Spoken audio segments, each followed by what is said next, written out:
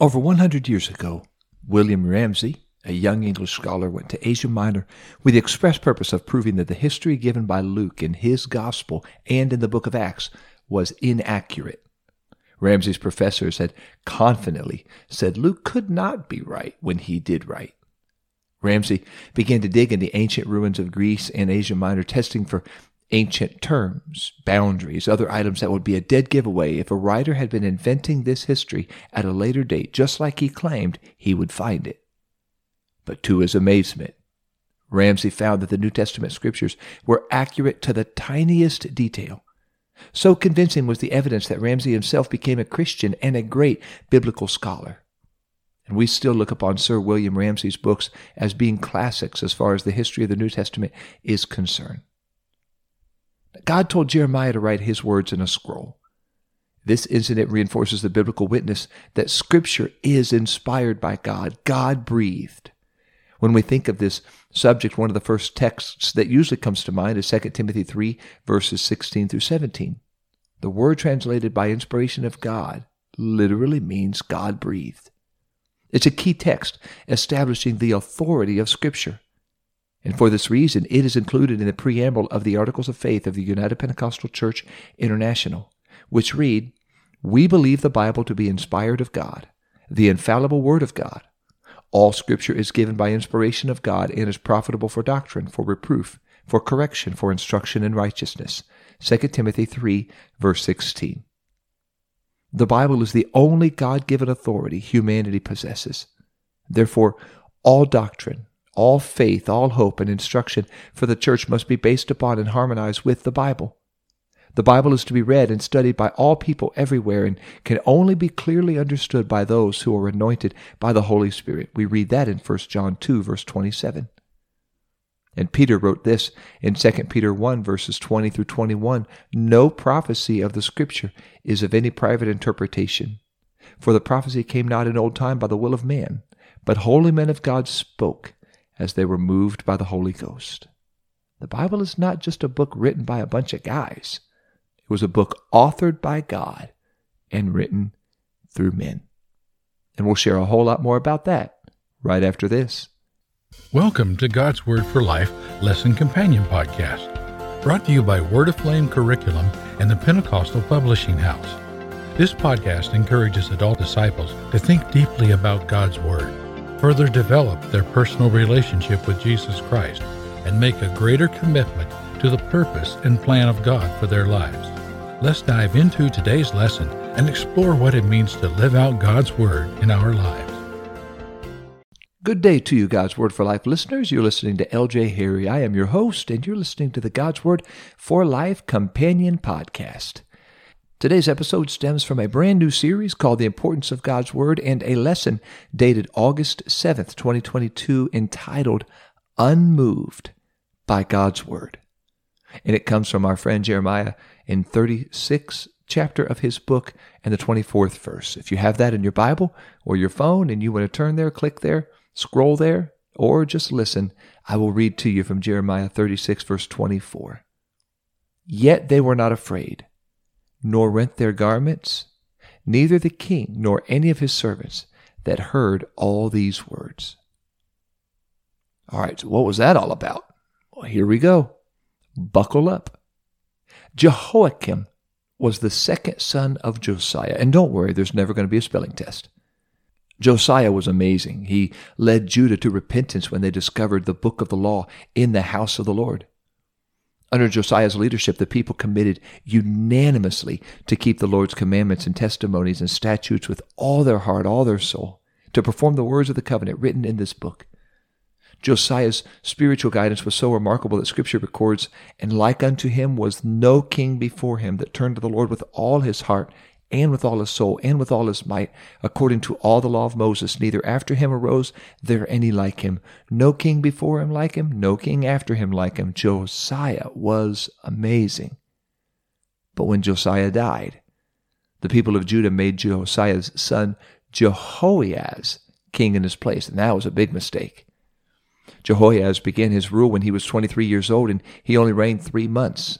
And he reversed what his father did. He tore down what his father built up, and he built up what his father tore down.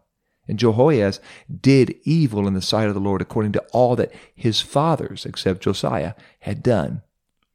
The Pharaoh of Egypt had captured Jehoiaz, put him in prison, and then imposed a tax of 100 talents of silver and a talent of gold on the people. That's a taxing tax. Then Jehoiakim came on the scene after his brother was imprisoned, and he was installed as a vassal by Pharaoh Necho of Egypt.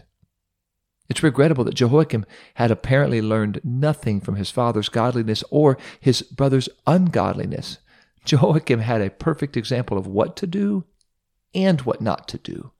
And yet Jehoiakim just didn't get it. He followed the wrong example. Jehoiakim, like Jehoiaz, did what was evil in the sight of the Lord. Had Jehoiakim followed the example of his dad rather than his brother, his future would have been much different. Think about your life. Name one person whose spiritual example had the most influence on your life. During the 4th year of Jehoiakim's 11-year reign, Jeremiah heard from the Lord. The instructions were very specific. Jeremiah was to write in a scroll everything the Lord told him to speak against Israel, against Judah, against all the other nations. This was not selective. Jeremiah would write everything the Lord told him to write, all the way from Josiah's time to the day of that command God told him to write. It was all to bring Judah to a place of repentance. It was a warning. The Lord said, "It may be that the house of Judah will hear all the adversities which I purpose to bring upon them, that everyone may turn from his evil ways, and I may forgive their iniquity and their sin." The Lord had attempted through many royal administrations to bring Israel and Judah to a place of repentance and spiritual restoration. And there were some bright, sunny days, moments of hope, just like Josiah. Spiritual recovery, however, was temporary. And yet God still yearned for a reason to extend forgiveness. What mercy! Even though they were heathen, heinous sinners, God still wanted to forgive them if they would just repent. All those long prophesied judgments were now coming close. Baruch was Jeremiah's friend. He served Jeremiah in a role kind of like a trusted secretary. Jeremiah told Baruch every word the Lord had said to him against Israel, against Judah, against the other nations, and Baruch wrote them down. And Jeremiah sent Baruch to go and read the scroll to the people in the house of the Lord, with the hope that the people would hear the word of the Lord in the house of the Lord and repent and turn back to the Lord. Ultimately, the scroll was read 3 times, twice by Baruch and once by Jehudi. Upon the first reading of Jeremiah 36, verse 9, we might assume that the proclaimed fast was due to Jehoiakim's repentance. Not the case. The king had not yet heard the reading of the scroll of the word of God. But when he did not respond with repentance. The scroll originated in the 4th year of Jehoiakim's reign, but now in the 9th month of the 5th year, there was a general call for a fast, and that led to a reading of Jeremiah's words by Baruch. When we open up the scriptures, we soon discover they call not only to be read, but they call us to obey them.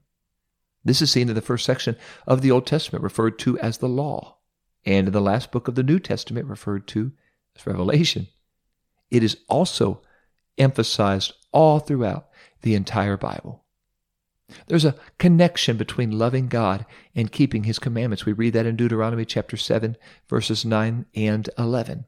And we read that when Jesus said, "If you love me, keep my commandments," John 14, verse 15. There is a connection between loving God, following God, and obeying God.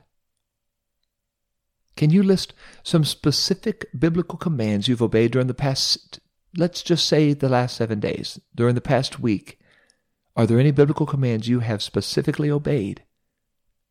And, let's be honest, are there any you have specifically disobeyed? Now, some of the first words of Revelation, they declare the necessity, not only of reading and hearing, but obeying the written scriptures. God promised a blessing on those who would read and hear and keep the things which are written therein, for the time is at hand, Revelation 1, verse 3. As if to reemphasize the importance of obedience, this thread of reminders continues all the way to the end of the book. And now let's meet another character in this story, Micaiah. He was one of those who heard Baruch read from the scroll containing Jeremiah's words, and he went to the king's house and informed the princes of what he heard. And these government officials sent Jehudi to bring Baruch to them so they could hear what the scroll had to say. And after hearing Jeremiah's words, these men were afraid, and they told Baruch, "We will surely tell the king of all these words." I would think in their minds they thought, "Oh, the king needs to hear this. We're doing it all wrong." The princes questioned Baruch about, "How did you get this scroll? Where do these words come from?" After he explained how he wrote down Jeremiah's words, the princes said to him, "Go, hide, you and Jeremiah. Don't let any man know where you are." Then the princes hid the scroll and told the king what they had heard. Jehoiakim wanted to hear this for himself, so he sent Jehudi to get the scroll and read it to him. "It seems like we're going in the right direction." As Jehudi read the scroll to the king and his princes, a fire was burning on the hearth in the room. Jehudi would read 3 or 4 columns from the scroll, and then the king would take a scribe's knife, cut off the columns that he had read, and throw them into the fire. He did this until the entire scroll was destroyed. Obviously, we're going in the wrong direction. Those who heard it earlier, they reacted in fear and awe of the word of God, but not the king. 3 of the men in the room begged the king not to burn the scroll, but Jehoiakim would not listen. He commanded them to capture Baruch and Jeremiah, but that was in vain. God had hidden them. The longest cohesive, independent text in Scripture, Psalm 119, is in a sense an ode to God's Word. Using a variety of synonyms, every verse in the psalm, except for 3, in case you're keeping score at home, those are verses 90, 122, and 132, speak in some way of the significance of the Word of God. So out of 176 verses, 173 of them herald the significance of God's Word. That's a good percentage. It's a powerful testimony to the importance of ordering our life by the Word of God. Scripture is given not only for doctrine, but also for reproof, for correction, and instruction in righteousness. Think about the Scriptures. Are there any Scriptures you avoid because they are, let's just say, uncomfortable, or make you uncomfortable? Can I tell you something you probably don't want to hear? God did not give us Scripture to make us uncomfortable. He gave us Scripture to make us right with Him. It did no good for Jehoiakim to burn the scroll containing the Word of God. You can't destroy the Word of God. God's Word came to Jeremiah again, instructing him to take another scroll and write in it everything that was in the first scroll and additional words. I love that. Jeremiah 36, verse 32. God said, "I'll tell you what I'll do, Jeremiah. I'm going to tell you exactly what I told you before. And you know what? Just for good measure, I'm going to tell you a little more." And now we discover as Jehoiakim was burning the first scroll, he said, "Why have you written in it that the king of Babylon will come and destroy this land and cause man and beast to cease from being here?" Well, that's an easy answer. Jehoiakim's reign was going to move to a temporary end of the Davidic lineage on Judah's throne, and Jehoiakim would have no one to sit on the throne of David. And Jehoiakim's dead body would be cast out to the heat of the day and the frost of the night. Jeremiah 36, verse 30. And further, the Lord said, "I will punish him, his family, and his servants for their iniquity, and I will bring on them, on the inhabitants of Jerusalem, and on the men of Judah, all the doom I have pronounced against them." But they did not heed. Once again, Baruch wrote down every word God spoke to Jeremiah, and Jeremiah spoke to Baruch. Jehoiakim is an example of those who wish to control what they hear from God. He's also an example of the futility of trying to do that. God's word is authoritative, even for those who refuse to hear it or read it. Now here's another question. Why do you think some people, even some pastors and churches, refuse to highlight some portions of Scripture that make them feel uncomfortable? There's a little hint for maybe why that happens. The Word of God cuts. According to Hebrews, it is a sword sharper than a two-edged sword, and it can cut even to the dividing asunder of soul and spirit, joints and marrow. The Word of God cuts against the grain of humanistic philosophy. It is offensive to those opposed to God's purposes in their life. Paul described these people as those who, quote, "will no longer listen to sound and wholesome teaching, They will follow their own desires and look for teachers who will tell them whatever their itching ears want to hear. 2 Timothy 4, verse 3. And as a consequence of turning from truth, they turn to fables. That's verse 4. Society is saturated with secular influences at odds with Scripture. Abuses of social media, the 24-hour news cycle, divisive conspiracy theories, they all serve to distract us from the inspired Word of God. Remember Jehoiakim. If you can't spell his name, that's okay. Remember his name. His rejection of God's Word was disastrous for him. Let's not follow in his footsteps. Rather, let's follow in the footsteps of his dad, Josiah, and let's make the Word of God the authority and priority in our lives. One more question. Do you read Scripture daily? How long has it been since you read the Word of God from beginning to end, Genesis to Revelation, table of contents, all the way to the maps in the back of the Bible? If it's been a while, why not start today? Start reading, even if you don't read all the way through the Bible in 1 year. My lovely wife journaled. It took her 5 years as she read through the Bible. And some days she would read a few chapters. Some days she would only read a few verses, as she would write down what really ministered to her and spoke to her, challenged her, questions she had, and things she wanted to study. And she journaled and wrote those down in a notebook. And it took her 5 years to get through it faithfully, day by day, reading and being changed by the Word of God.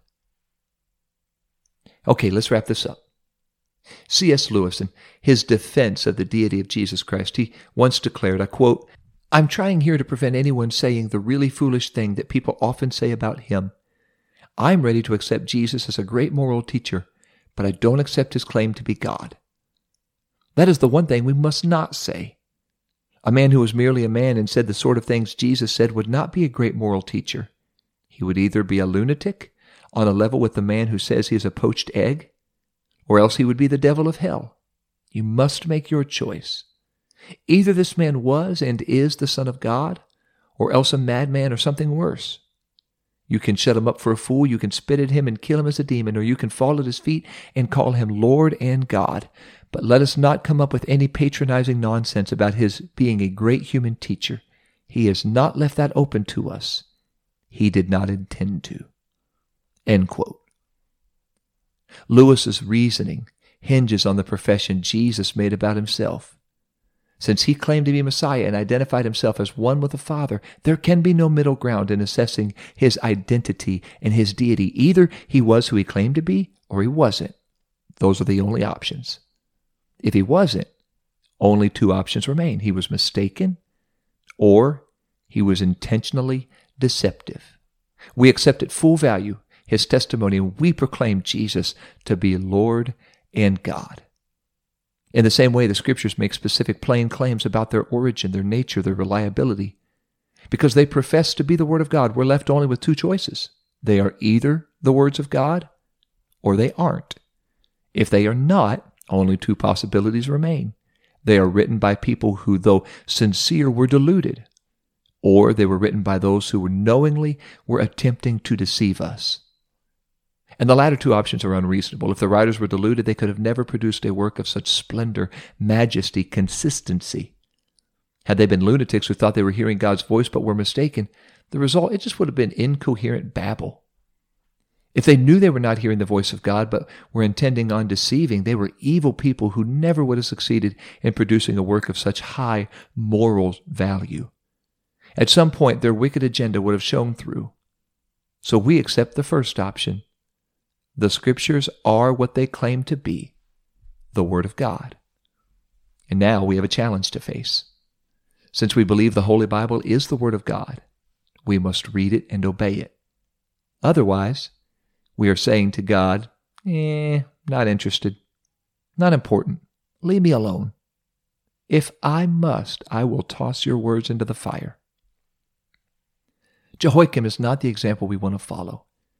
It's much wiser to follow the life of Timothy, who knew the Holy Scriptures since childhood and learned them to be watchful, to endure afflictions, and do the work to which he was called, therefore making full proof of his ministry. The Word of God. Thank God for His holy Word.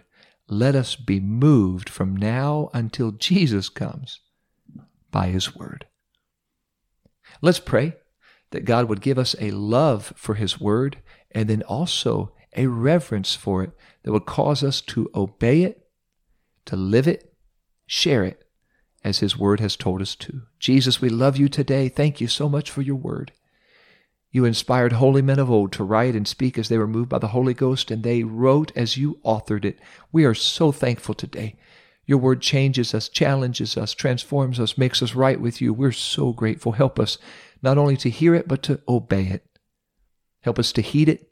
Help us to love the Word of God, to reverence it, to share it, to understand it, to study it, to know it, and to know You through it.